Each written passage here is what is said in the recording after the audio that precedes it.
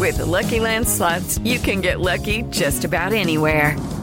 This is your captain speaking. We've got clear runway and the weather's fine, but we're just going to circle up here a while and get lucky. No, nothing like that. It's just these cash prizes add up quick. So I suggest you sit back, keep your tray table upright, and start getting lucky.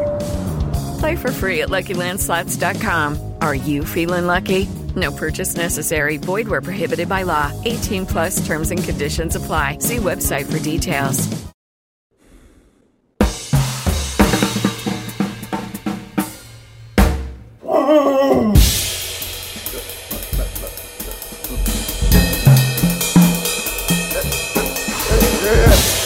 Ladies and gentlemen, can I please have your attention? Can you dig it?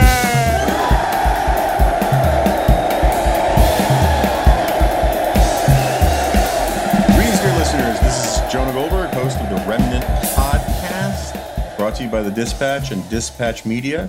Go to thedispatch.com to find our free-to-all web-only material, to sign up for newsletters, to sign up and subscribe to or join the Dispatch, which would be awesome if everybody who listened to this podcast became a paid member. We would be one of the great business success stories in the media age. But, no guilt or anything like that. I understand for sure that people during these times have like more important things like toilet paper or groceries to pay for. So if you can do it, that would be great. If you can't, totally understand. Today's episode is brought to us by ExpressVPN. More about them in a little bit. Okay, so this is weird. This is just plain old weird. A friend of mine offered us the use of a house down here in Florida, which is where I am right now, and my daughter loves the beach. My wife likes the beach. I am somewhat ambivalent about the beach, but being on the water and being down here is better than being in DC. So we brought the dogs, and I am literally, not figuratively, like 4 miles from my good friend and probably the most refined convert to the Florida man lifestyle in the history of this country.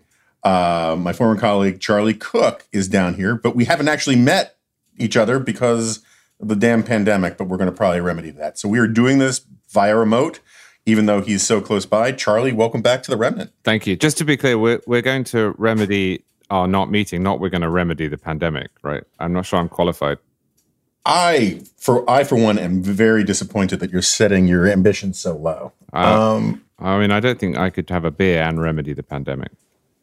Let's just say wait and see. But yeah, we're going to get together for a drink, maybe the third party who I'm friends with, who I'm going to introduce you to, smoke cigars, so maybe there'll be some of that involved. But there's now some very encouraging evidence about nicotine and COVID-19. So, it's a health thing, but absolutely, you do whatever you want to do. Okay. I don't want to encourage people to be, smoking if they don't believe in it. So, it is, I will tell you, driving around we're on the outskirts of Jacksonville.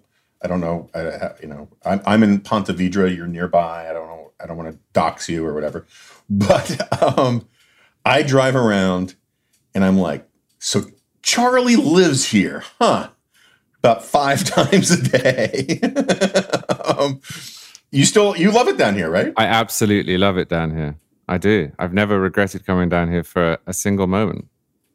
And is it because you're one of these pale, pasty Brits who grew up imagining what sunlight was like, and then you got here and you found out you were addicted to it? Because there's a lot of you in Santa Monica too, right? There's this weird culture in Santa Monica, I've noticed, of expat Brits who just sort of will never go back to Old Blighty or whatever because there's no sunshine there. Well, there are a lot of British people in Florida. It's one place that we come to escape the grey and the rain, although actually today we're not doing a great deal of that. Because it really is the closest hot, fun, English-speaking place. I mean, when my parents were... I guess that's right. Yeah, when I was 3 or 4, my parents went along to a travel agency and said we'd like to go on vacation. Or actually, they'd have said holiday. And the travel agent said, well, where do you want to go? And because my mum speaks a bunch of language, they said, we don't really mind. And so they hit on Spain. And my dad, being my dad, said, well, okay, but do they have seatbelts in the cars? And the travel agent said no. And this was also true of France and Portugal.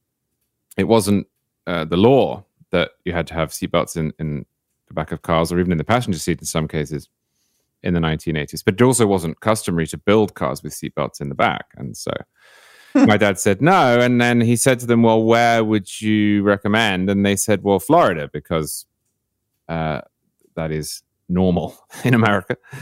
And so we started coming to Florida. And I mean, obviously, as your listeners know from the last one of these we did, I'm a big roller coaster guy. So that was part of it. But I like the weather. I really like palm trees. I like the fact that it's broad. I mean, the roads are big. The open spaces are considerable. And I know there's lots of other things I like about Florida, like there's no income tax and there's not a great deal of government and there's not very many laws and you can drive a golf cart everywhere. So one of my new complaints about Florida is that now that I'm here with dogs, which is the first time I brought dogs to Florida, I've been to all 50 states, and if you count the previous dog Cosmo, I've had dogs in probably 35 states, but I never brought them to Florida. And I am absolutely passionately, intensely terrified by all the weird semi-swampy, semi-pond-like open bodies of water friggin' everywhere, like in office parks and mall areas. And you should be. I imagine constantly that there's an alligator in there. There and is. That Pippa will get eaten. No, I'm not being funny. You should be nervous about that. If you go to the front of my house and you look out, there's a sort of river area. And it's full of alligators. In fact, at the moment, there are 2 on the bank. My dog, Black Labrador, probably weighs 40 pounds, 50 pounds. Once went in there. And I have never seen her jump out quicker. I don't know what she sensed in there. I don't know whether it was a snapping turtle or an alligator. But whatever it was, the reaction was instant.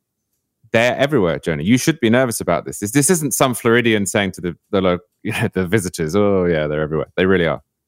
Yeah, no, I talked to an Uber driver here, long story there, but who was a pit bull rescue person, and she was like, yeah, no, you can't risk it. Can't risk it anywhere. And Pippa is just, first of all, she sees any body of water and she immediately runs for it like Odie from the Garfield comic strip. I mean, she's just this oblivious, oh, water, yay.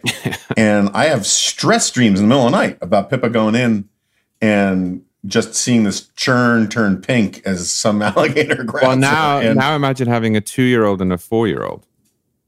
No, I've told my daughter a million times your story about how your son, I guess when he was 3, figured out that he can make you get out of the chair by telling you there's an alligator in the pool.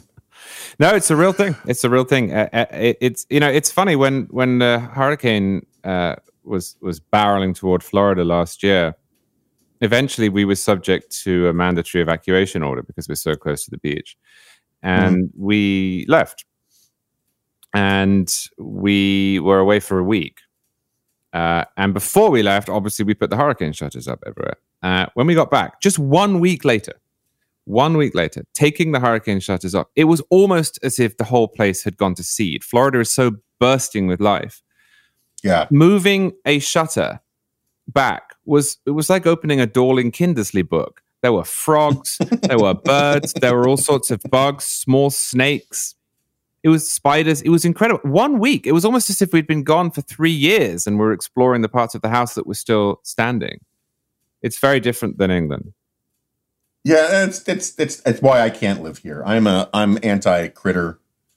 I like cute furry critters that belong in the Shire and nowhere else. Cats, the right-sized dogs. That's about it.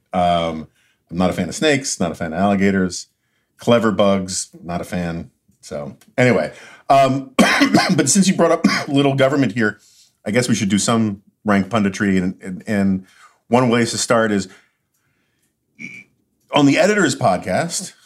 You've brought up several times how the way that the governor here, DeSantis, is not, the way he's portrayed in the national media is not the same as he's perceived down here. I know that you were bothered by the way he ran for governor in ways that almost equaled my own dyspepsia about it. But how is he doing, and how is Florida doing just in general in terms of the response to COVID?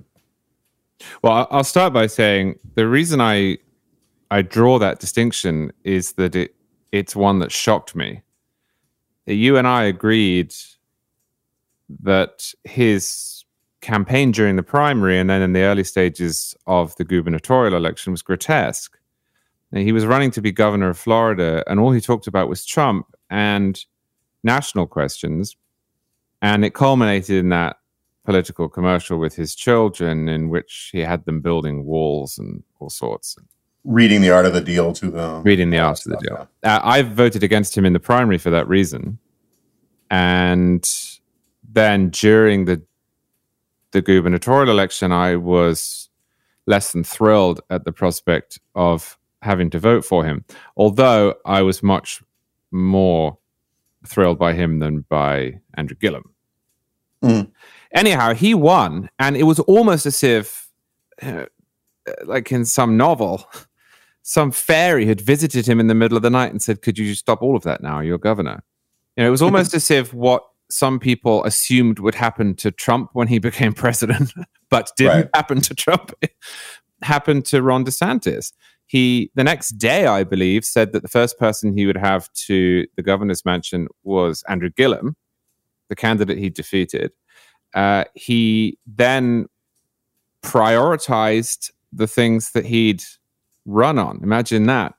And he made a very interesting inaugural speech in which he combined his conservatism, which is considerable, with other initiatives that he believes are important. So you got tax cuts and Second Amendment and pro-life policy. You also got to focus on school choice, which is probably why he won the election, because he won 20% of African-American women, which is unusual. And a lot of environmentalism. We have a number of problems down in Florida with the red tide and also pollution in the Everglades that are important to people. And then invasive Burmese pythons, which I'm absolutely not either. And then subsequently, he I'm less knowledgeable about this, but he's picked up Bernie Sanders' prescription drugs plan, essentially. And he wants to import prescription drugs from abroad where they are cheaper, especially Canada. So he's really not the guy that he was during the primary, and he's not the guy that he is still assumed to be, some sort of mindless MAGA drone. And until the coronavirus outbreak, at least, he had been rewarded for this because he was extremely popular. His approval rating was about 72%. He was winning half of Democrats. He was winning a majority of African Americans, a majority of Hispanic voters. I think most of the criticisms that he's received for his coronavirus response have been silly. I think they've been silly because they were based on this misconception of who he is, or at least this memory of who he was during the primary. And I think they're also based on, I don't want to use this word in the way that it's used typically, but a certain bigotry, actually. I mean, we will joke about Florida, but it's really not full of dumb people running around setting fire to themselves. The pictures of the beaches that prompted such outrage in New York were either old or taken from odd angles or being used to sell a narrative. And it's based on a misunderstanding of how Florida works. The counties are very powerful in Florida. And the counties, by the time that Ron DeSantis issued his lockdown order, had already done it. We'd already been locked down for 2 weeks. All the restaurants around here had already been closed. The beaches had already been closed. When he said, "Well, we're locking Florida down," I thought, well, okay, as opposed to what? So I think a lot of it's been unfair, and it's also based on, I think, a perception of Florida and much of the South that is unfair. No, I think that anti-Southern bigotry is definitely a thing, and I agree with you. And you know, is anti-Florida bigotry a thing? Yes. Is it synonymous with anti-Southern? I'm not sure, because you guys really do punch above your weight in like non-Southern weird stories, right? I mean, but there is a reason for that. You know this, right? Remind me what it is. Okay, so part of it is that Florida is a weird place, I will grant. Most of it is that the sunshine laws that were passed in Florida under Jeb Bush are the most expansive in the country. If you go to the airport, when you leave, if you pay electronically for your parking, you will get an email with your receipt, and underneath it will say, this is a matter of public record. All emails sent by the governor and by the legislature are public within an hour. You can log in and read them. And this rule also applies to criminal justice. And so there is a little cottage industry of reporters who just sit around waiting for the police reports, which are published in full with photographs and details in a way that they aren't anywhere else. And so if somebody does something weird in Florida, you can find it out and write about it for clicks and entertainment in a way that you just can't do in Alabama or Michigan or Alaska or I don't Oregon. think I knew that. That's actually really interesting. I mean, I still think if you had the same laws in all 50 states, Connecticut man stories would not be on par with Florida man stories. Right. But I don't need the traffic and all of that. All right. So let's segue here. So, the other night, Dennis Prager, a man that I've been friendly with for a very long time, and I got a lot of grief for criticizing something he tweeted, which I thought was, I want to be diplomatic here, totally ludicrous. He said that the lockdown was the greatest mistake in human history. Now, feel free to have your own take on it. I mean, it's a little weird because I know largely because I listen to the editors what your take is on most of these things. But the part I'm actually interested in after you respond to that is I actually think it's a fascinating question. What is the greatest mistake in human history? And given that you're an atheist and all sorts of other things, I'd be kind of curious for what your take is, but feel free to do the easy part first. Well, it's not just not the greatest mistake in human history. I don't think it was a mistake. Yeah. I think we have to be careful not to extend it unnecessarily or to impose a uniform rule. I think we have to be careful also not to forget why we imposed it in the first place, which was to stop our hospitals and other facilities being that is overwhelmed. getting lost. Yeah. I don't think you can fight to the last man with this. But I mean, it's an extremely silly thing to say, and it does show that we're in a relatively peaceful and prosperous time, doesn't it? Where people have forgotten what happens. Yeah, no, it's sort of it's very Suicide of the West compliant, but it kind of reminds me years ago. I wrote, one of the first G Files I remember, like over 20 years ago.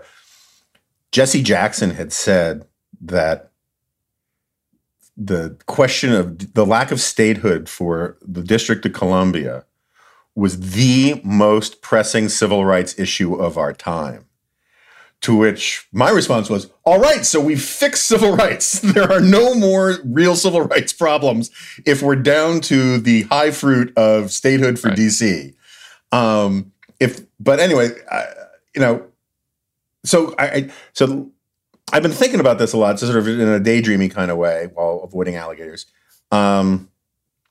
If it can't, a bunch of people on the Twitters were saying, things like the invention of weapons of mass destruction.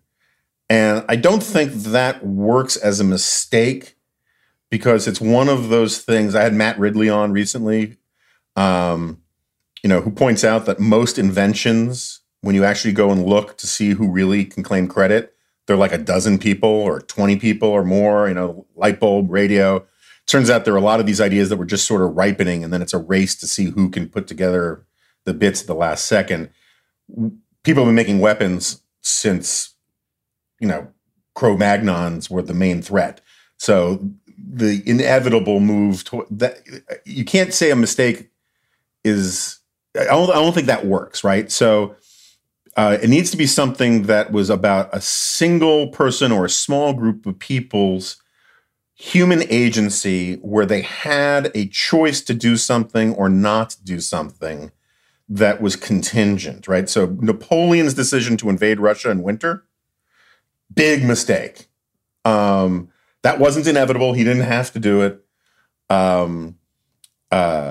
Friend of mine suggests that, was it Charles V? You would know this, should have taken out Luther at Worms or something like that. I mean, wherever you come down on that, I'm not trying to piss off anybody, but it's these discrete decisions. So what do you think were give me, it doesn't have to be the biggest mistake in human history. What's a contender? What would make it past the first seed, the first bracket? But just to clarify, so I have the question right, it has to be a mistake rather than an act of evil. So the Holocaust doesn't count. Is that correct? Yeah. And also, is it a mistake from the perspective of the person doing it? Because it was an enormous mistake for Napoleon to invade Russia. But from my perspective as a Brit, it was salutary. Fair enough. All right, so I guess if we're going to do this, it needs to have... So I don't think, just because the Holocaust ruins all fun conversations, it can be the Holocaust, but it can be, say, appointing Hitler chancellor, right? Or one of those kinds of things. It can be something that led to the Holocaust, but the deaths of all those Jews weren't a bug; they were a feature for Hitler, sure. Right? So that, I think your point about it being an act of evil is on point. Anyway, I just think it's an interesting question. Well, as a collective mistake that could have been avoided, it would be hard to top the First World War. And I think that is or does qualify for mistake. I agree. With the Second World War, you have to respond to a maniac, and you can't really cast his actions as a mistake because they were a feature, not a bug too. With the First World War, there are a lot of mistakes made along. And it wasn't just the mass scale of the death and then the Spanish flu, but it did destroy the world that existed before it in a way that few events have. That was not the intention.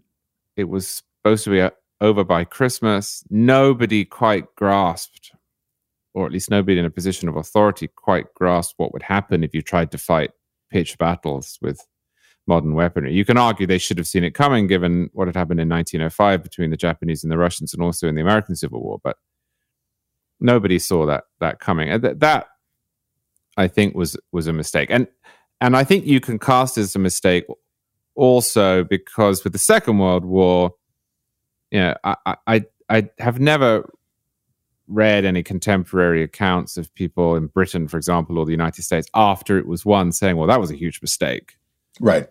There are a lot of accounts of people in Germany, Austria, France, Britain after the First World War saying that was an enormous mistake. We need to make sure it never happens again because it was pointless. Defeating Hitler was not pointless. I'm pretty sympathetic to the argument that World War II really wasn't World War II. It was World War I, Part 2. Well, there you go. There's another part. Yeah. Yeah. And so, was war going to come if Gavrilo Princip didn't shoot the Archduke? Possibly. But, because all the entangling alliances and all that nonsense. But that was a huge mistake. And World War I was a dumb war. And it also, not to gild the lily, but it didn't give us Woodrow Wilson because he campaigned to keep us out of it, but it did give us his war socialism, which gave us the New Deal, which gave us all sorts of other problems. So, I mean, that's a fair one. Well, that's and arguably it gave us the Soviet Union. Absolutely. Yeah. So that was one of the ones I proposed on Twitter, was sending Lenin back to Finland Station. Right. Yeah. Was that one of the greatest mistakes of the 20th century? That's an easier conversation, right? Because if you're doing the biggest mistakes of the 20th century, it's either sending Lenin there or World War I. You have to figure out what the human volition was that started World War I, and other than the assassination, it gets more and more difficult. But in human history, there's this really powerful tradition. What's this? Scott Atlas has that book out about this. About basically how the agricultural revolution was a mistake. What's the thesis? Well, so you have to be I'm not one who argues that. But if you're a Rousseauian, right, there's this idea that we lived better with more calories and more diverse diet prior to the agricultural revolution. I do think it is. I am persuaded. It's basically the anthropological version of leaving the Garden of Eden. Right, is that the agricultural revolution was the birth of knowledge, and that gives us cities and politics. And before that, we were all noble savages. That said, I think the evidence is overwhelming that for a long time, the average human being who survived was worse off because of the agricultural revolution, because their diet perversely got flatter and less diverse, and it allowed for things like slavery to come into being and all sorts of hierarchies to come into being. So the agricultural revolution was great for elites for a couple thousand or 10,000 years, but the average person ended up living a day of backbreaking labor and quasi-slavery because of it. So, I like the pro-con argument, but at the end of the day, I really like air conditioning, and we wouldn't have it without the agricultural revolution. So I celebrate our ancestors' sacrifice. Yeah, I can entertain the argument as it is manifested in regret over backbreaking labor and slavery. I think any argument that presumes that we were noble savages and that we ruined that with modernity is ridiculous. I've never found that remotely compelling, in part because I believe that human nature is immutable. And so I think that whatever flaws we have in our politics or our economy or our interpersonal relations are the product of natural and permanent forces. I don't think they were invented. Right. No, I'm with you. That's sort of why we're conservatives. All right. So you are one of the great, at NR at least, you are on the fringe of anti-FBI people, I would say. Is that fair? That's absolutely fair. So are you relishing in at least a I told you so way the Flynn stories? What do you make of all of it? Well, I think it's complicated from what I can see. There's two parts to this. There is the FBI and the way it's behaved during the Trump administration, and then there is the FBI per se. And there's two parts to my objection to the FBI per se. The first is that I don't think it fits neatly into our constitutional structure. We have a constitution that creates a federal government which is supposed to do a number of things, but nothing else. We did not grant the federal government police powers. Insofar as the federal government needs to be able to enforce its own laws, it will need employees to do that. But the FBI has become something a little bit more, both in practice and in theory, than a limited force that is there to back up federal law. We see it in some ways as the super police. And I don't like that in the United States. I think that is a dangerous development. The second reason I am habitually skeptical toward the FBI is that the FBI, as far as I know, more than any other law enforcement agency in the country, is set up to get people on process crimes. And with a couple of exceptions, I don't like process crimes. If somebody has done something wrong, especially if what they've done wrong is in and of itself evil, I have no problem prosecuting them and imprisoning them or whatever. But to entrap people is another question, and to try to get them to lie to you so that you can then imprison them or punish them for lying to you in the course of an investigation is something else. And there is just no question that the FBI does this as a matter of course. Mm. Now, on the question of Flynn, I don't think we quite know what the notes that have caused such consternation mean. The reflexively pro-Trump crowd have assumed that handwritten note that asks, are we trying to prove wrongdoing, or are we trying to get him to lie to us so that he'll have to resign, or so that we can prosecute him, was a question that assumed was nefarious in intent. Mm-hmm. I've also seen it argued fairly persuasively that the opposite is the case, that this person was saying, hold on a minute, what are we trying to achieve here? It wouldn't be reasonable for us to try and take this guy down. I don't trust the FBI, so my first instinct was to be outraged, but I guess I'm going to wait and see what we learn about that.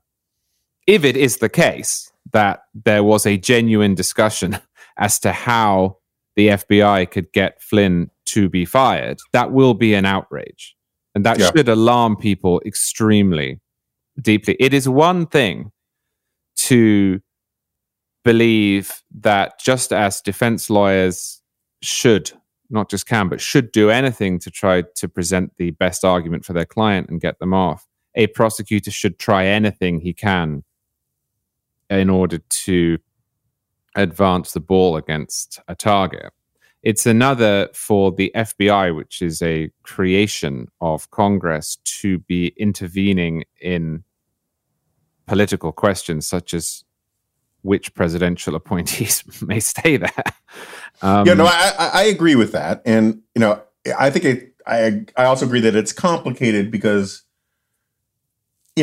Flynn, who saw combat and has this, is by any definition that I want to subscribe to, is a grown-up, pled guilty to something, and sure, this isn't the defense of Flynn. I'm not and he also did stuff with the Turks that I haven't seen him exonerated for anything like that. Let's just, if we just transfer this for a moment, because one of the problems we have when discussing our institutions, as you know all too well, is that everything is assumed to be a referendum on Trump or Trump's friends.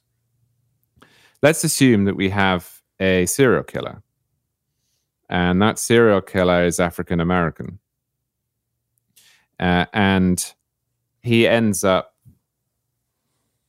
admitting that he did it. But we subsequently find out that there were all sorts of shenanigans in the way that it was investigated. Evidence was fabricated. There was ill intent on the part of the prosecutor and the judge. We would still be bothered by that, I would hope. It wouldn't mean the guy was innocent. It wouldn't mean the guy was worthy. It wouldn't even mean the guy shouldn't go to jail or be punished. But we would still say, well, hold on, we can't ignore the flaws in our system purely because the person in question is undesirable or ended up pleading guilty or was proven to be guilty. And I think that the performance of the FBI over the last 4 years, irrespective of whether one has any sympathy for its targets, has been objectively disgraceful. And I think that some of the legal and cultural standards that we have begun to set up, because we are discussing Donald Trump or Flynn or any of the other clowns with which the president surrounds himself, I think they're dangerous. And alarming. And I think they're going to come back to bite some of the people who've advanced them, who are supposed to be liberals. Yeah. So on this question of taking Trump out of it, I've agonized about this. And part of my problem is that I'm not smart enough to figure out how to do the actual institutional sociology that would make this possible. But as just a matter of logic, in your scenario where you have someone who was guilty, but he's also been framed in effect, right? You know, you can frame a guilty man. You can manufacture evidence for a guilty man that you don't have. My sense is that of the wrongdoing by prosecutors and cops in America, a large percentage of the examples of them framing people are actually them framing unsavory guilty people rather than just crazy innocent people. Doesn't mean the worst thing, which is framing an innocent person, doesn't happen too. I'm just saying most cops are planting a gun on a guy who, you know, when this kind of stuff happens, they're trying to make it easier to make sure a bad guy goes away. Doesn't forgive it. My point is that I've always struggled with the idea that because the cops or the prosecution broke the rules, that gives a guilty person a get out of jail free card. I would much rather see cops and prosecutors criminally penalized or prosecuted for breaking the rules rather than the reward going to someone who is in fact guilty. Well, I would certainly be open to that. The primary reason that I support the, as you put it, get out of jail free card is that I think there have to be consequences that dissuade the authorities from behaving in that manner. And your proposal would get around that. That said, I see this in a Manichean way, I suppose. I am free until such time as, according to the rules that have been laid out, I can be demonstrated to have broken the law and prosecuted accordingly and punished accordingly. And in the cases, or the hypothetical cases we're discussing, that hasn't happened. And I think that much as you and I are both originalists and legal textualists, because we think, I assume this is your position, having spoken to you about this before, because we think that it is important not only for the original will of the people who pass a law to be preserved, but for laymen to understand the laws they're bound by. Mm-hmm. I think it is important to ensure that whatever rules we set out for a prosecution, for an evaluation of evidence, are followed. Now, that's not, of course, an argument against reform, but it is to say that the consequence of not following whatever laws you have set out should be that the person that you are trying to punish based upon the rules that you've set out is not punished. That would be my instinctive way of looking at it. Yeah, I mean, I think we're in the same place. I as a conservative, I am perfectly content. Happy is the wrong word. I'm perfectly content to concede that when running a complicated society and in complicated institutions, that procedural considerations sometimes yield suboptimal results, but it's the way you manage human nature in a complex system. And, you know, I'm not a big fan of like notions of procedural rights. I mean, I remember years ago, Glenn Greenwald went back guano crazy about something I had written about how if the technology in the Minority Report actually worked, was actually foolproof, and you could predict who was going to commit a crime, there'd be nothing wrong with using it to stop people from committing crimes. And I get why that like runs again. That's like petting the cat the wrong way in our culture to say something like that. It doesn't mean that you should get the same punishment that you would get if you actually committed the crime, but preventing someone's murder would be a good thing. And if you use psychics to do it, you held someone accountable for what they were going to do, it would be fine.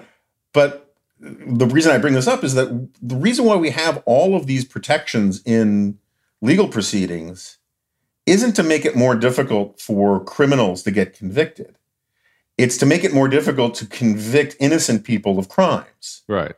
And if you didn't need to have those protections, which by as sort of emanations confer privileges and rights on guilty people that make it harder to do justice, you would have innocent people going to jail all the time. So it's like, I don't love rights for guilty people. I just understand as a conservative, they are necessary for the proper functioning of a justice system. Right. But I also think that the way that our system of government is set up and the presumptions that undergird our classical liberal order take you to accepting that the prerequisites to removing somebody's liberty have not been met, and therefore that they can't have that liberty removed. I think that's why the benefit, if you like, accrues to the accused. I mean, that's fair. That's fair. And just instinctively, this is a question that interests me. So instinctively, does what happened to Al Capone bother you? That they went for tax fraud charges instead of murder charges? Yeah. Is the question because you think that if he hadn't committed all those murders, that they wouldn't have prosecuted him as vigorously for the tax infringement?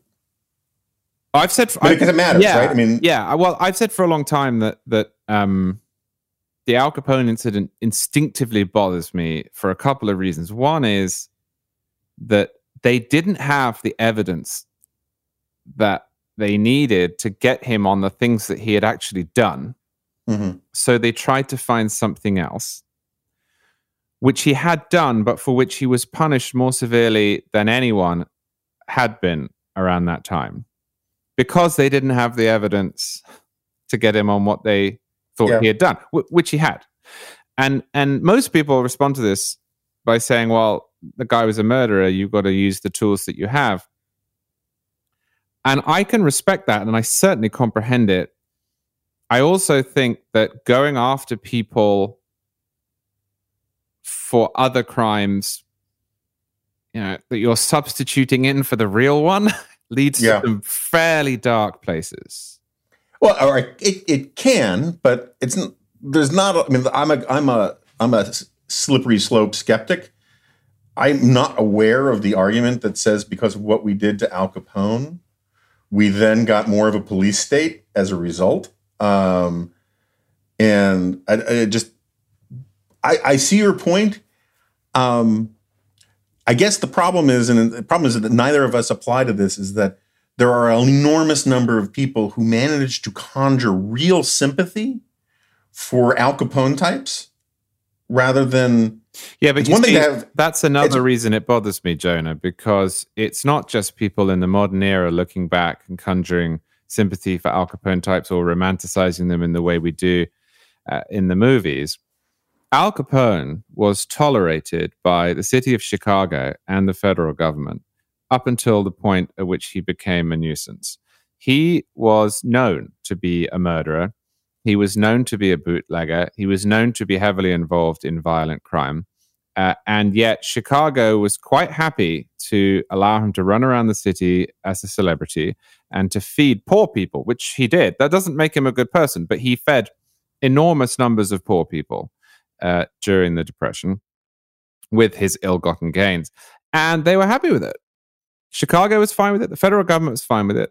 Then they decide, actually, he's pushed it too far. They can't get him on what they want to get him on, so they go after him on other grounds, the same grounds that they had tolerated and indulged when it suited them. I find the whole thing alarming, I have to be honest. No, I get your point. I just, Chicago was corrupt. The state of Illinois was corrupt. The federal government, because of this new thing, the FBI needed to go over the heads of local officials who were probably covering for Capone, and they got him on tax evasion. I get the principle. I cannot get too worked up about it. Sure. But at the same time, look, I don't like things like double jeopardy. I don't like, like when the federal government want to go in and file cases about violating someone's civil rights when they get off on a state charge. That stuff tends to bother me. I mean, it depends on the specific examples. In the 1960s, I think it's fine because the state governments were corruptly protecting racists and essentially terrorists from justice. And that is someplace where the federal government probably has a need to intervene. But when O.J. Simpson got off for murder, and then there was talk about the feds doing a criminal prosecution of violating his ex-wife's civil rights, that feels like double jeopardy to me. That kind of thing does bother me. I should say that if you want to increase the burden on the state to demonstrate your guilt or innocence in a particular matter, one incredibly useful tool is ExpressVPN. So we all know how ExpressVPN protects your privacy and security online, right? But here's something you might not know. You can also use ExpressVPN to unlock movies and shows that are only available in other countries. Now that so many of us are stuck at home, it's only a matter of time until you run out of stuff to watch on Netflix. But now you can use ExpressVPN to binge Doctor Who on the UK version of Netflix. It's so simple to do. You just fire up the ExpressVPN app, change your location to the UK, refresh Netflix, and bada bing, that's it. ExpressVPN hides your IP address and lets you control where you want sites to think you're located. You can choose from almost 100 different countries, so just think about all the Netflix libraries you can go through. But it's not just Netflix. ExpressVPN works with any streaming service, Hulu, BBC iPlayer, YouTube, you name it. There are hundreds of VPNs out there, but the reason you should use ExpressVPN to watch shows is it is ridiculously fast. There's never any buffering or lag, and you can stream in HD, no problem. ExpressVPN is also compatible with all your devices, phones, media consoles, smart TVs, and more. So you can watch what you want on a personal device or on the big screen, wherever you are. So if you visit the special link right now at expressvpn.com/remnant, not dingo, remnant, you can get an extra 3 months of ExpressVPN for free. Support the show, watch what you want, and protect yourself with ExpressVPN at expressvpn.com/remnant. We thank ExpressVPN for sponsoring today's edition and the last edition of the Remnant Podcast. Charlie, you're actually a big fan of ExpressVPN, right? I am a big fan of ExpressVPN. I use it all the time. And not just for the entirely joking reasons about skirting the law, but because it's a useful product for all sorts of different ways. No, well, actually, it's one of the things that I do at NR with our own podcast is check how they are working from various parts of the country. And one of the advantages of ExpressVPN is that you can see the internet as if you were in Miami or Los Angeles or Salt Lake City or Boston or whatever, and thereby, without boring your listeners, essentially, most big services, they don't just have one server in one place. They're spread out on edge servers. And if you want to know how those edge servers are serving people in different places, then you can use a VPN to look at it from there, because essentially you're creating a tunnel from your computer to wherever it is you're going. So some people use VPNs for privacy. That's a good use for them, but they're also useful just as a geographic simulator. We should get to one of our very few public points of disagreement. Oh yeah. And I actually have a second one, because I don't know if you wrote the editorial on the Kavanaugh Biden stuff, but I felt the spirit of Charlie Cook wafting off of it at times, and I have some issues there. But so your contention was, I'll let you put it in your own words, but basically that when it came that the people in the media who are rooting for hydrochloroquine not to work are cynical, evil, horrible people, or at least they're being cynical and horrible and evil. And I agree with that. But you also took the position, which I just disagree with, that all Trump was guilty of was being hopeful. Do I have that right? Yeah, I think that the sin that Trump committed was being imprecise, overzealous, inappropriate, unpresidential in latching on, stupidly, it should be said, to one potential treatment and repeating over and over again that it may turn out to be a panacea. And I think that the sin that the media and some within our politics committed was to hope that the panacea that Trump had identified and was championing would not work. Mm-hmm. And I think as sins, they are not remotely equal. So, stated thusly, I have no huge problems with that, but I will pick my bones of contention. I do want to say up front that one of the reasons why I was grateful for this exchange on Twitter, where you and Guy basically took the position that Guy Benson just took the position that you stated, and I disagreed with you. I heard from a bunch of people who were like, "Oh my God, what's happened to Charlie Cook? Why is he spinning for Trump and all this kind of stuff?" And what was useful for me, sort of psychologically, is that, I mean, you know my views on Trump, and you know my views about a lot of the people who have taken the gateway drug of anti-Trumpism to go into full-blown Trumpism. And I know for a fact that's not you. And I, in a couple different DMs and emails, I had to tell people, no, look, I disagree with Charlie about how he's framed this, but there's no way he's being intellectually dishonest here. And there's no way that he is going to start running around with a MAGA hat or any of that kind of stuff. It's a different interpretation of the facts, but it's good faith and all that. And what's useful for me about that is that I sometimes worry, when I see some of the stuff that Brit Hume, who I really like very much and I respect very much, when I see some of the stuff that he tweets, it was like, what is going on with this guy? Because I so disagree with him. And the temptation to go after motives is very strong in our politics. And, same thing with some of the stuff that Bill Bennett has done, which I just so profoundly disagree with. And so but I know you better in a certain way than I know those guys.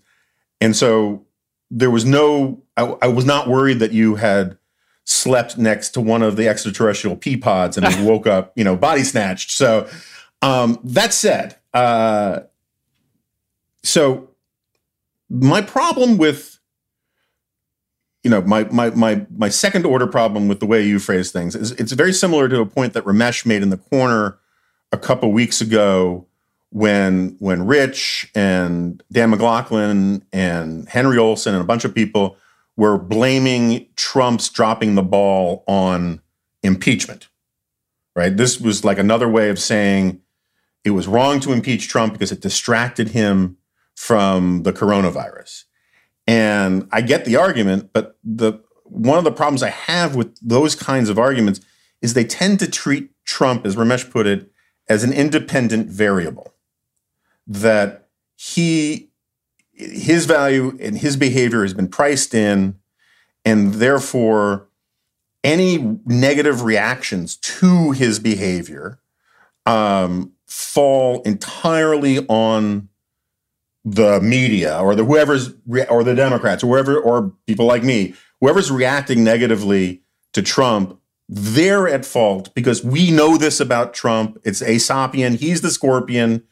We're all frogs. We're all to blame. And I would love a little bit more dynamic scoring here. Trump does things that a rational person should be able to anticipate will set off bad reactions from people. Those bad reactions are not wholly independent about what he does. He wasn't merely hopeful about pushing hydrochloroquine. He, in collusion with a bunch of his sort of media praetorians, was all but promising that this thing was going to be some sort of cure-all. And we saw huge spikes in prescriptions for it that had downstream consequences. And I think it was bad for him politically to boot. But everyone, the argument that I lose a lot of patience with is, he's your crazy uncle at Thanksgiving. Why are you setting him off? So I would have two thoughts. The first one is I'd go a lot further with you on the criticism of that argument about impeachment. it seems to me that if the argument is that Trump is to be distracted by impeachment to the point at which he can't do his job, then he shouldn't be president. And also that given that presidents have difficult jobs, that there is always something happening, that crises are ubiquitous, you can't really make that argument without saying that you think that nobody should ever be impeached.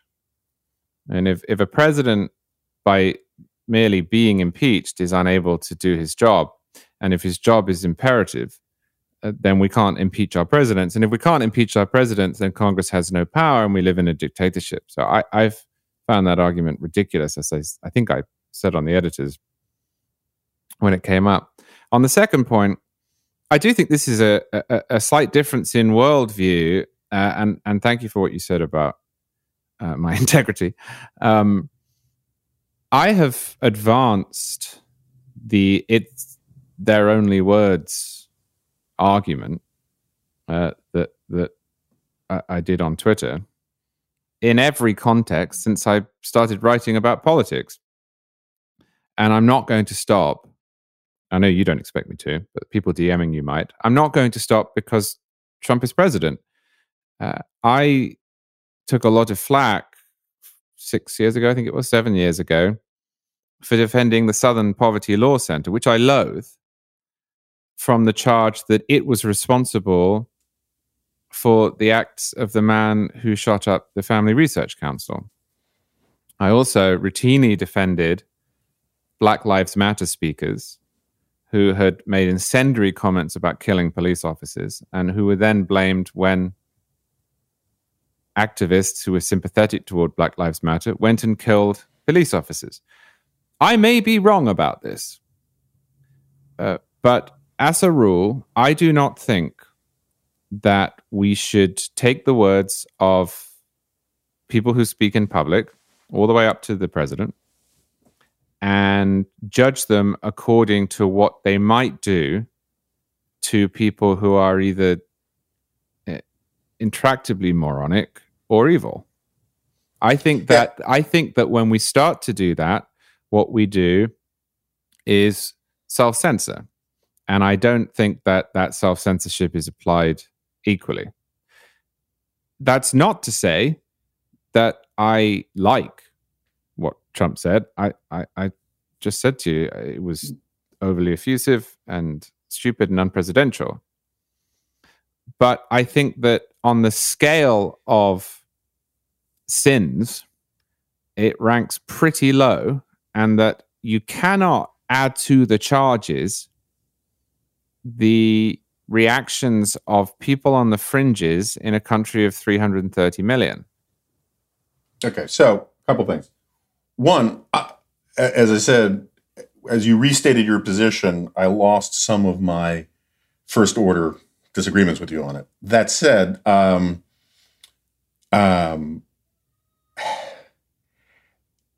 still think you're wrong in this sense. He is not some Black Lives Matter activist. He is not even a senator who's expected to bloviate. He's the president of the United States and operating in the middle of a crisis, right? I mean, it's sort of like his claim that he was talking about, the UV light enemas or whatever that was supposed to be. He was just being sarcastic, right? Which no one lie. Believes. Yeah, it's just a lie, right? But if you take him at his word, what he is saying is that at a moment when over 50,000 people are dead and the economy is being thrown into a Great Depression, his instinct was to be convolutedly sarcastic while he's trying to guide the country through a crisis. Those words have consequences that other people's words don't. I think that's where we disagree, though. They have consequences in the sense that I hear them and believe, as I have believed since before he was even the Republican nominee, that he is unfit for office. I continue to believe that he's unfit for office. I'm not sure they have consequences in the way that, or at least on the same scale as most actions do. And I hope I'm not digressing away here, but I was appalled by what Trump said about having absolute power, for example. I think that was a terrible thing to say. I think it was at odds with our system of government. I don't want to hear it from a president. I certainly don't want to hear it from anyone who's taken an oath. If you compare that, though, to actually doing something about it, which presidents have, I think it pales. I think it is awful. I think it is bad for our political culture. I think it tells us something about the man and his ignorance. But if you were to say to me, which is worse, Donald Trump saying that he has absolute power and he's in charge of everything, and then forgetting about it the next day, which he does, or pretty much anything that Woodrow Wilson or Franklin Roosevelt did in asserting power, actual power backed up by men with bayonets, I don't think it's even close. And I see this hydrochloroquine question in much the same way. And you remember, Jonah, I came on your podcast probably 2 years ago when Donald Trump was trying to circumvent Congress and take the money for his wall. Mm-hmm. And I was apoplectic about it. I didn't just go on your podcast at the time. I went on every podcast. I went on every TV show. I wrote about it at length. I tweeted about it. I remember you on The View talking about it. That was a wild episode. But I was livid. I was absolutely livid. My position is not the words don't matter. My position is that if we, as Bill Buckley used to write, have a limited tank of outrage, the way in which we express as a media culture that outrage just seems to me to be massively out of whack. And when it comes to hydrochloroquine, these are words. This is a clinical question. It's a question of external reality. It's an objective question. It's a medical question. And the fact that the president proved once again that he's unfit for office is important. But compared to so many of the other things that are going on and so many of the other things that Trump has done that deserve condemnation, it's just not that big a deal. And yeah. So I let's take hydrochloroquine out of the equation for a second, because I think part of the problem here is that I'm largely with you on you hold people accountable for their actions, not their words. I'd certainly agree with you that it's better that Trump likes to talk like a dictator than act like a dictator. All of that I agree with. But we're both political analysts, one stripe or another. We both follow politics. When the head of the executive branch uses words to communicate something that are then responded to by the head of the legislative branch or the head of the FBI or the host of Meet the Press or whatever, that is how we talk about people doing politics to a large extent. But is it? I mean, this is, I suppose, is what I'm getting at. My aim, as I assume yours is to limit the power of the executive branch, to restore Congress, and to limit overall the power of the federal government in relation to the states and individuals. That's what I want to see happen.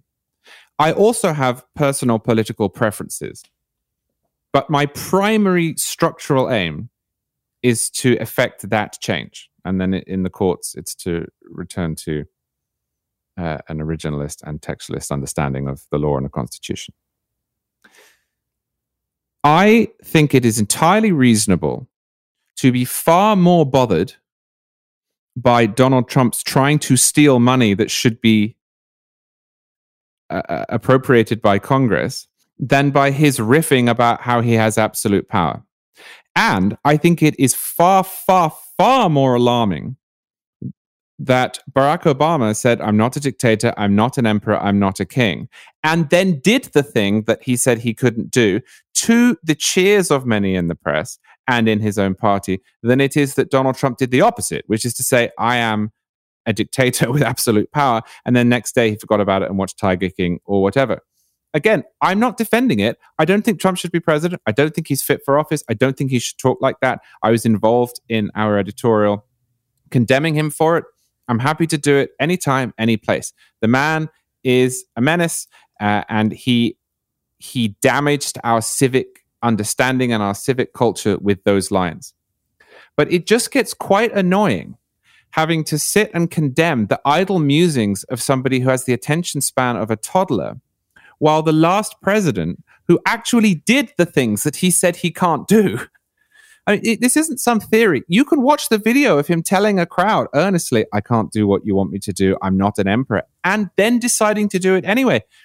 I have a limited tank of outrage because I'm genuinely interested in reducing presidential power, not at getting at Donald Trump.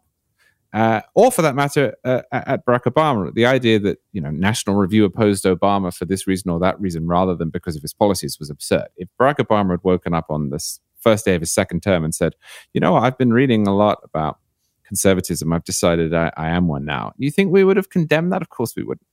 No, I agree with that. I mean, look, I agree. Look, I take your point.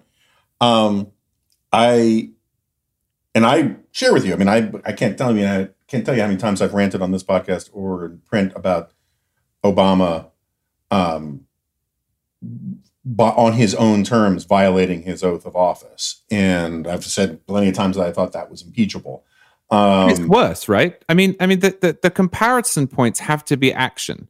Obama said in 2008 in the Boston Globe that any what he called kinetic actions, grotesque euphemism, had to be approved by Congress. Then he led an invasion of Libya without Congress. That is equivalent to Trump bombing Syria without Congress. Barack Obama said he couldn't do immigration reform, specifically DACA, on his own because he's not an emperor. Then he did it. That is equivalent to Trump trying to steal money from the Treasury without congressional approval. Those things deserve us to walk around with picket signs. They deserve our opprobrium and our anger and our enthusiasm. Words that are not acted upon are bad and deserve condemnation. But compared to actually doing it, not a huge amount. And the double standard here is really annoying, not on a partisan basis, but in terms of actually getting something done, that being reducing presidential power. I mean, all of the people who are so angry with Trump for saying what he said and should have been won't care when this happens in a Biden administration. And worse still, many of them had been making the assumption that Trump vocalized in their questions to him for weeks. No, look, I agree with that. It is amazing. I mean, Donald Trump's understanding of his authority jibes almost perfectly with, say, Chris Matthews' understanding of Obama's authority, right? I mean, the problem is they just don't like Trump, right? Which is one of the reasons why I would rather. I mean, I wrote a column about this very early in the Trump administration about the reflowering of progressives loving federalism, which happens every time there's a Republican in office. Right. When a Republican's in office and people talk about federalism, oh, you mean you want to bring back slavery and Jim Crow? But right. When a Democrats, when Republicans in office, all of a sudden, the left says, oh, there's this really interesting idea. For the right, it means this evil stuff. But, maybe California should secede and all of these kinds of things. Which, by the way, is not federalism. No, of course it's not. I know. But I would rather have buy-in from a lot of people on the progressive side that says, okay, now do you see what we were talking about? Then just go after them on the double standard stuff. But just to defend myself, I don't think I do. I'm not. That's fair. But when I hear you talk about the Obama thing, I share your outrage about Obama. Obama's gone. We only have one president at a time. And I think that as you even alluded to, some of the things that Trump says are going to have given Democrats all sorts of permission to do terrible things down the road. And it makes our job of criticizing them more difficult as a result, even if they're just words. And that's why they should be condemned. But I don't think that speaking and acting are the same thing. No, I don't either. But I think speaking from the President of the United States has more import and significance than you do. I think you do, yeah. But I think I'm trying to explain why when Trump actually did something, which was to steal money, that he wasn't, as the executive, allowed to take, which he knew, by the way, because he kept negotiating with the Democrats. And then when they said no for the last time, he said, "Oh, I'll take it anyway." Right. When he did that, I lost my mind. Because it's about the worst thing you can do as a president. And when he said what he said, I was annoyed by it, but it was a ratio of about 1 to 10. Okay, so we don't have that much time left, and I want to get to one last thing on this issue of double standards. At the Dispatch, we linked to the editorial. We thought it was a great editorial. You have a line in there, or NR has a line in there. I'm not ascribing authorship. That says, as a matter of law, and I'm quoting from memory, as a matter of law and culture, due process must be afforded to everyone or afforded to no one, right? So my first problem with that is, while I agree with you in principle, in reality, we know that that's not the case. And it would be better to live in a society where the occasional lapses or failures to live up to our ideals occurred than to throw away the ideals entirely. And the reason I bring this up is that I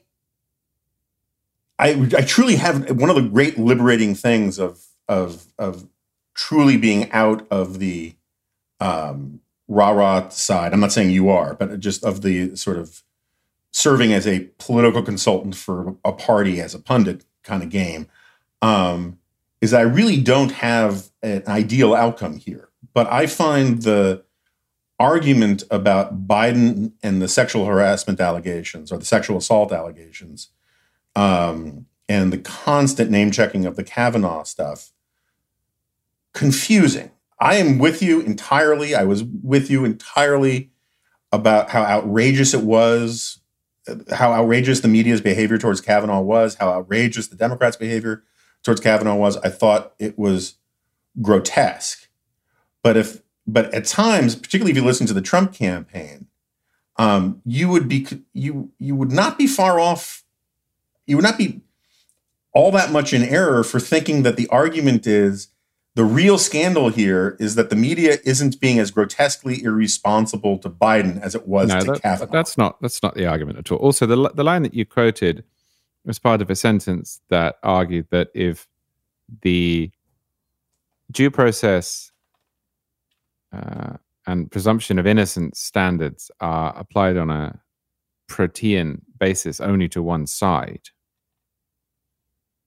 then the principles will die. And they will die because people won't believe that they are a core component of our fabric. They will think that they're just weapons, just tools.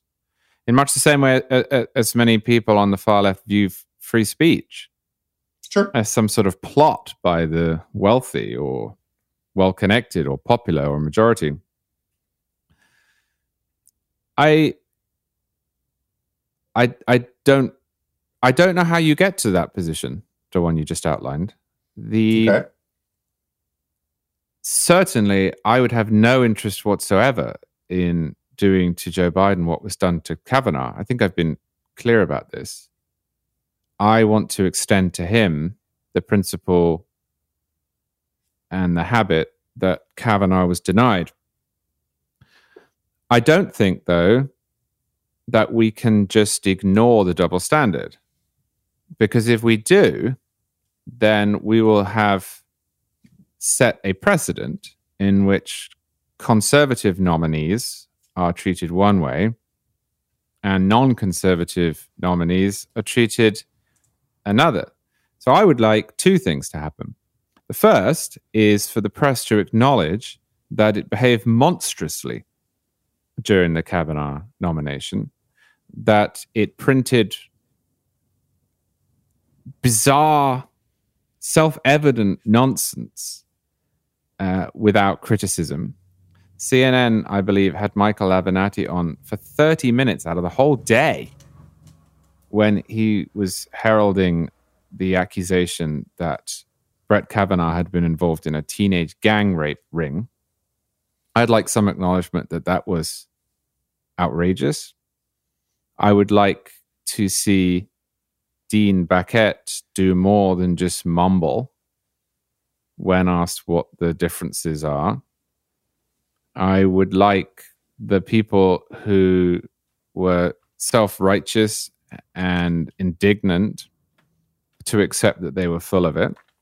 And if none of that self-awareness comes to pass, I would like the rest of us to acknowledge going forward that the press writ large is dead, or that it deserves to be held in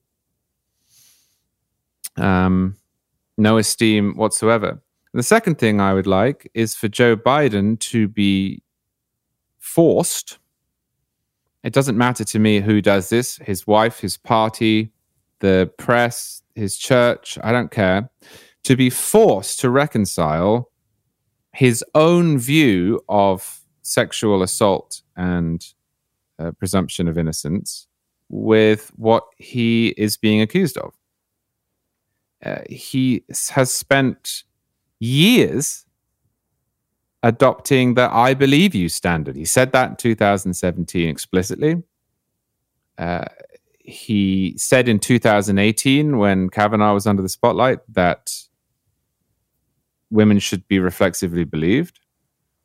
His changes to Title IX were all predicated upon the idea that the definition of sexual assault needed to be expanded, and the chance for the accused to represent themselves needed to be constricted. Why? Why is he not being asked what has changed? Why have we now had weeks and weeks of interviews with him and no questions asked directly? Why does he get to speak through his campaign manager? Whatever you think of Brett Kavanaugh, he went, in his own words, in his own voice, on the record over and over and over again. He sat down on Fox and professed his innocence. He went before the Senate and professed his innocence. He released press release after press release, insisting that he was innocent. I think that this is a moment in which people quite rightly want to see some consistency. And that consistency is not, as you suggest, the crucifixion of Joe Biden or the unfair treatment of Joe Biden, the abandonment of due process, the abandonment of presumption of innocence. It's not the reflexive belief in what women allege, irrespective of evidence. It's an acknowledgement that if this is the correct way to treat Joe Biden and his accuser, then the press got it spectacularly wrong last time and should apologize. And Joe Biden's last decade of public life has been stained by an egregious mistake. Okay, so I have almost no substantive disagreement with any of that. I think Joe Biden should be asked all of those questions. I personally think that there are a bunch of people who should have been fired, including Jane Mayer and a lot of those people in the Kavanaugh coverage. Agree with all of that. Here's what I'm trying to get at is that, as you know, maybe it has partly to do with the fact that I spent a big chunk of my career doing liberal media bias, media criticism, dunking. I was media critic for Brill's Content. I used to do it for the American Enterprise magazine. I did it for National Review for years.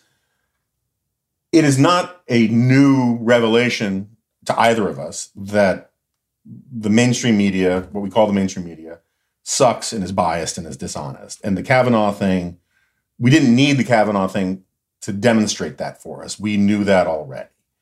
And, but it shocks me the degree to which so many conservatives today will do this thing where Trump does something bad, and then someone says, "Oh yeah, well, what about what the New York Times did?" As if these things are apples to apples. I think that's an absolutely fair argument. I think it's a digression from this, though, because this quite literally is apples to apples.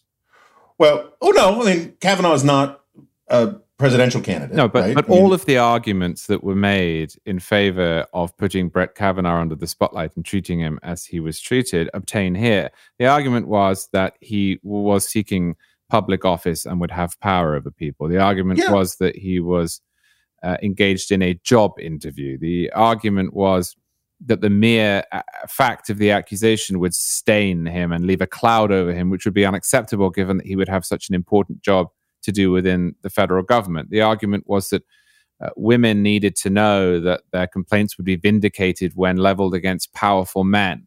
Okay. There's nothing different here. And if anything, it's worse.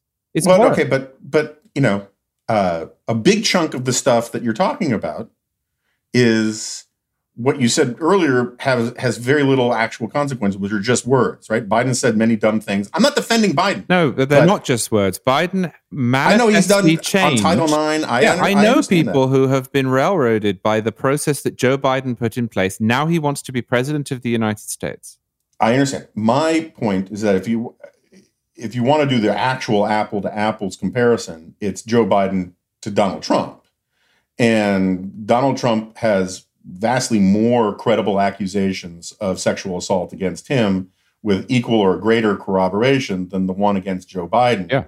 And the point here is not to say that therefore Trump should be impeached or therefore Biden is unfit for office, although I am fine with all those kinds of arguments if someone wants to make them.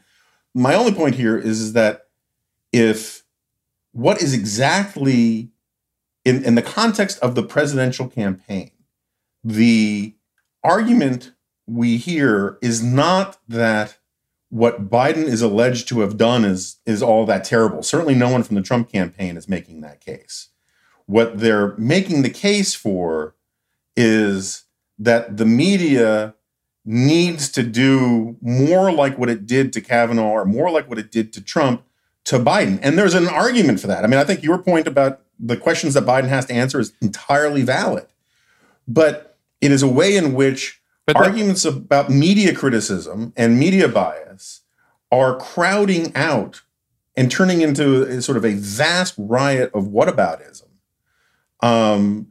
that is distracting from the underlying thing. It used to be that conservatives, I spent an enormous amount of time at the beginning of my career talking about how allegations about Bill Clinton were disqualifying for office, right? Or that they were truly outrageous. I had the same view about Donald Trump's actions. I had the same view about Joe Biden's actions.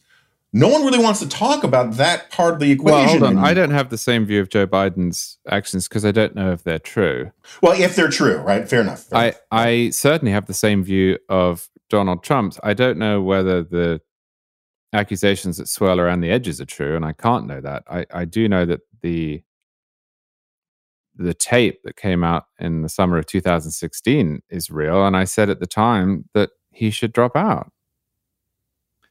I think what you're describing is a real phenomenon. I don't think that it has a great deal to do with me. I'm not saying it does necessarily. Yeah, I'm just, My objection here is to the way in which two men who both professed their innocence have been treated and what that says about how seriously we take this. And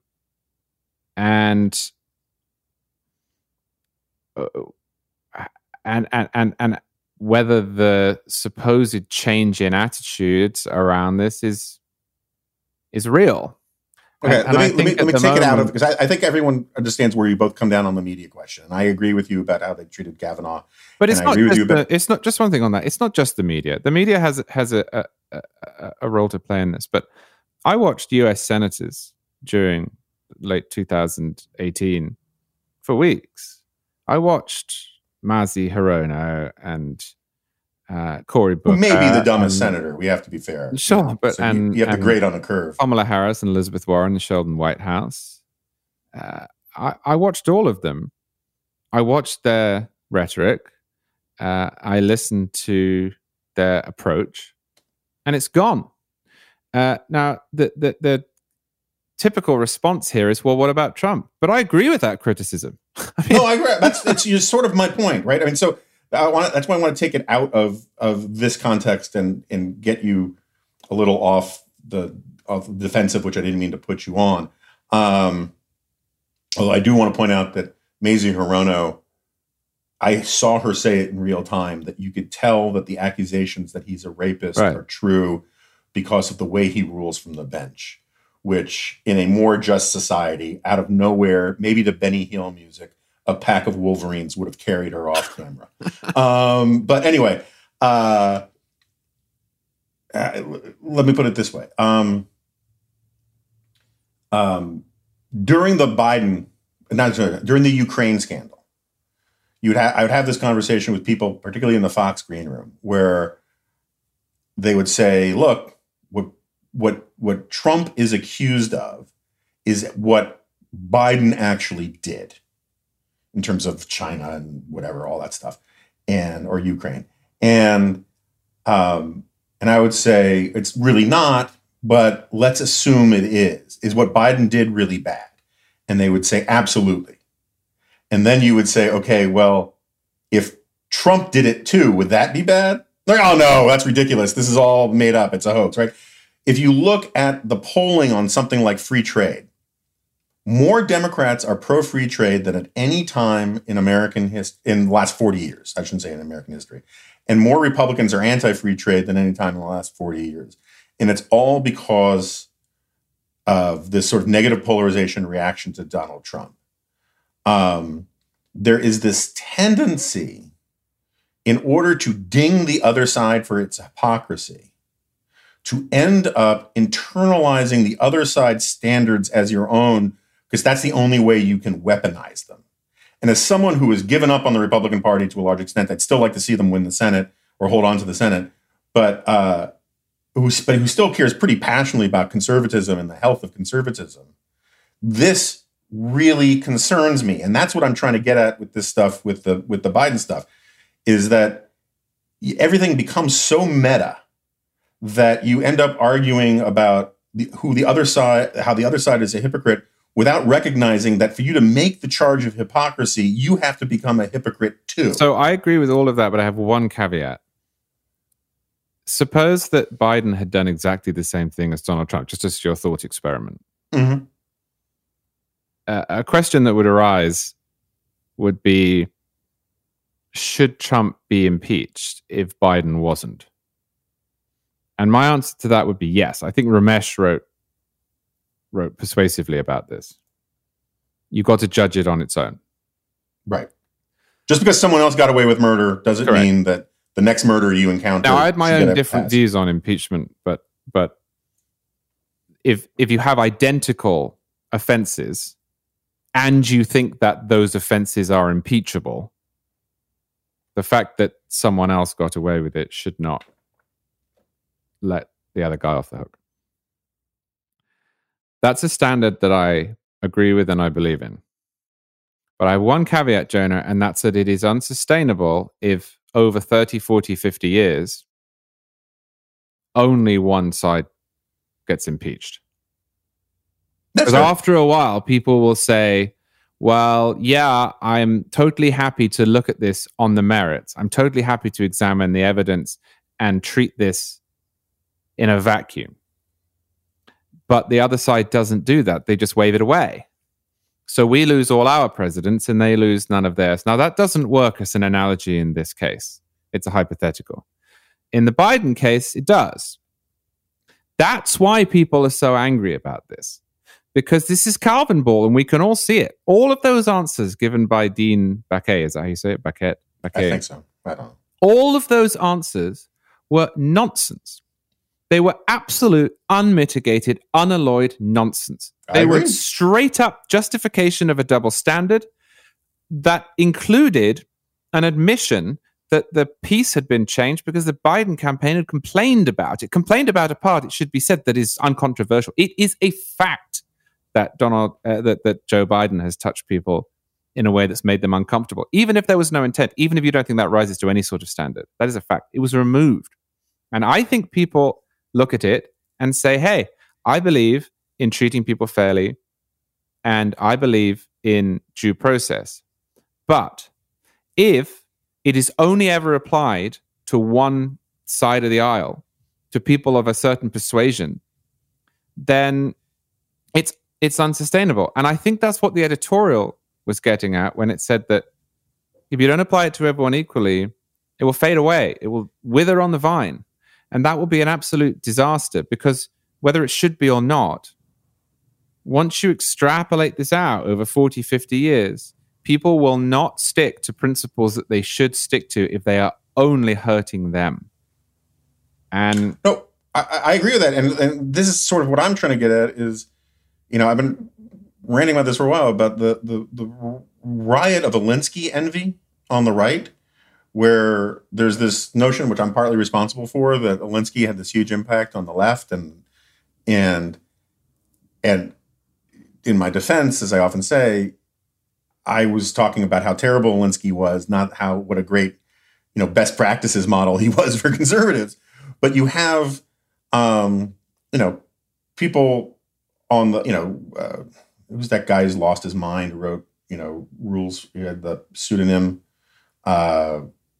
Rules for Radical Conservatives or whatever. Anyway, it doesn't matter.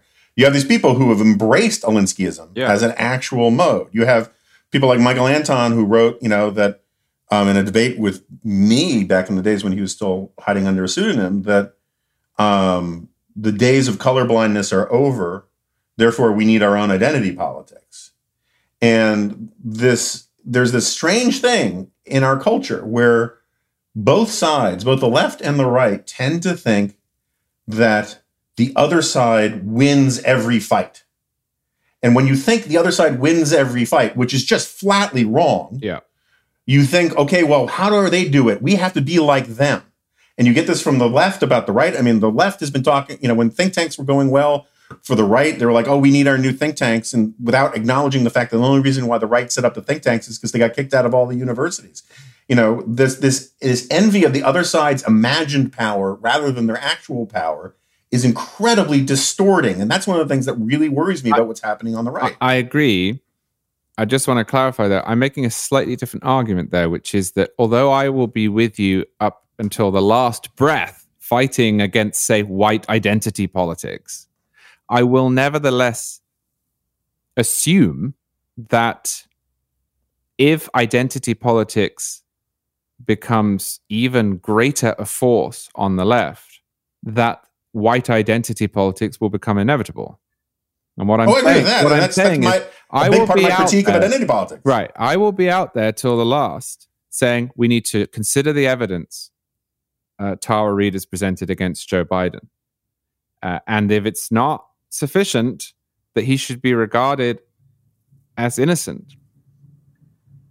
I also accept that if we get more Kavanaughs and more Bidens, and if they are in a sharp relief as these two are, that a lot of people are not going to take that view. And they're just going to say, you know what, screw it. I've tuned out. And at that point, what you've done is you've really, really hurt female accusers, ultimately. Yeah, no, that's a good point. Because no one is going to listen to them anymore. Because if it's a Democrat, the assumption will be, well, they must be lying because we don't listen to those. And if it's a Republican, half the country will say, oh, I don't have to listen to what that person says because they don't. Right. So it's more of a normative fear of what will happen than a promise to change my own behavior. Now, the problem with Trump, as you've written a lot, is for a lot of people, he has become an excuse to change their own behavior, and they have changed their own behavior, and they've essentially become corrupted because what they do is all the things that they hate just in a mirror. That's not what I'm arguing for at all. I'm saying that unless we see Joe Biden accept that his stance has been wrong and that due process and presumption of innocence are important, and unless we see some acknowledgement from the media that the way they behaved toward Kavanaugh was outrageous and that there really is not any great difference between these two cases, then you're going to see people switch off. And I think that would be sad and dangerous. Yeah, I agree with that entirely. I mean, I think one of the reasons why we got Trump was the way the Tea Parties were outrageously called racist when they weren't. Mm-hmm. And at some point you get this sort of psychic break where you say, screw it, we did everything. Obviously there were some freaks and weirdos on the fringes, but for the most part, Tea parties did it exactly the way you would dream, almost oxymoronically for a populist movement to do it. And they were still called racists, and they were still called fascists, and they were still called, and at some point you're just like, screw it, you can't beat them. It's the Chicago way then. And that is what, if you're looking for a through line of the stuff that I'm trying to fight against, it's that. There are other arguments about Michael Flynn and all these kind of things, got plenty of people on. I'm still trying to do this thing about saving conservatism, because if you don't save conservatism or classical liberalism, then the country really is screwed. I mean, I agree with that, absolutely. All right, Charlie, we've run long, and I still have to write a column and use the jaws of life to get my spaniel out of an alligator, no doubt. But it's great to see you here, and we're going to see each other in person tomorrow, Absolutely. So I'm looking forward to that. Just let me know the details. Please give all of my best to all my friends and former family at NR. My column may be winding down over there, but it's still near and dear to my heart and always will be. That's good to hear. All right, man. All right. Okay, so Charlie has left my computer screen, and I'm looking forward to seeing him in the swamplands that we are in. If you get a chance to visit the Dispatch, go to thedispatch.com and sign up, become, a paid member. We really appreciate it. We've seen a huge spike in subscriptions or memberships in the last few weeks. I think a lot of people are staying home, and as they're turning away from a lot of the more clickbaity stuff, they're looking for news that they can trust and perspectives that they think are intended to illuminate rather than just make people angry.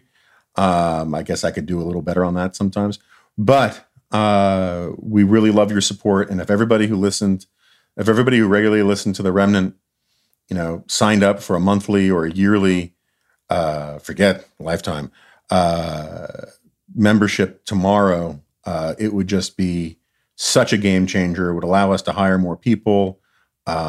We decided not to take these PPP funds because we thought it was the right thing to do for us. We don't begrudge people who did it for their reasons, but we think our model is the right model, but it depends on support from folks like you.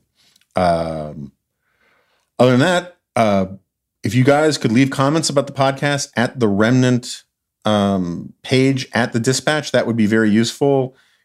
We love the 5-star reviews. We have over 4,100, I think, 5-star reviews at iTunes. That's great. That's really appreciated.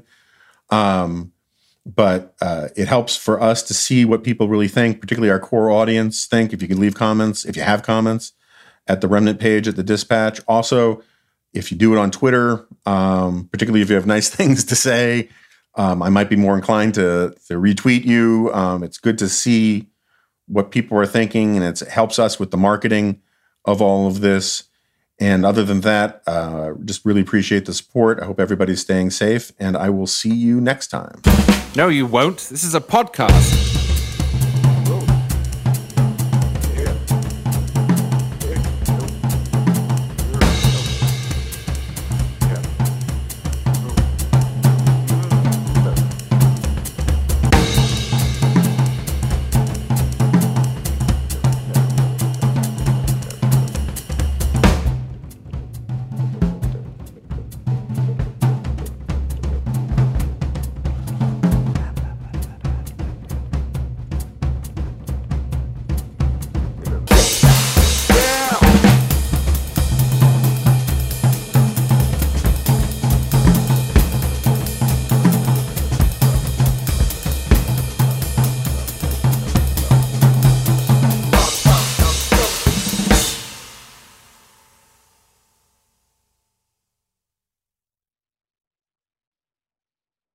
Step into the world of power, loyalty, and luck. I'm gonna make him an offer he can't refuse. With family, cannolis, and spins mean everything. Now, you wanna get mixed up in the family business. Introducing The Godfather at ChumbaCasino.com. Test your luck in the shadowy world of The Godfather slot. Someday, I will call upon you to do a service for me. Play The Godfather, now at ChumbaCasino.com. Welcome to the family. No purchase necessary. VGW Group. Void where prohibited by law. 18+. Terms and conditions apply.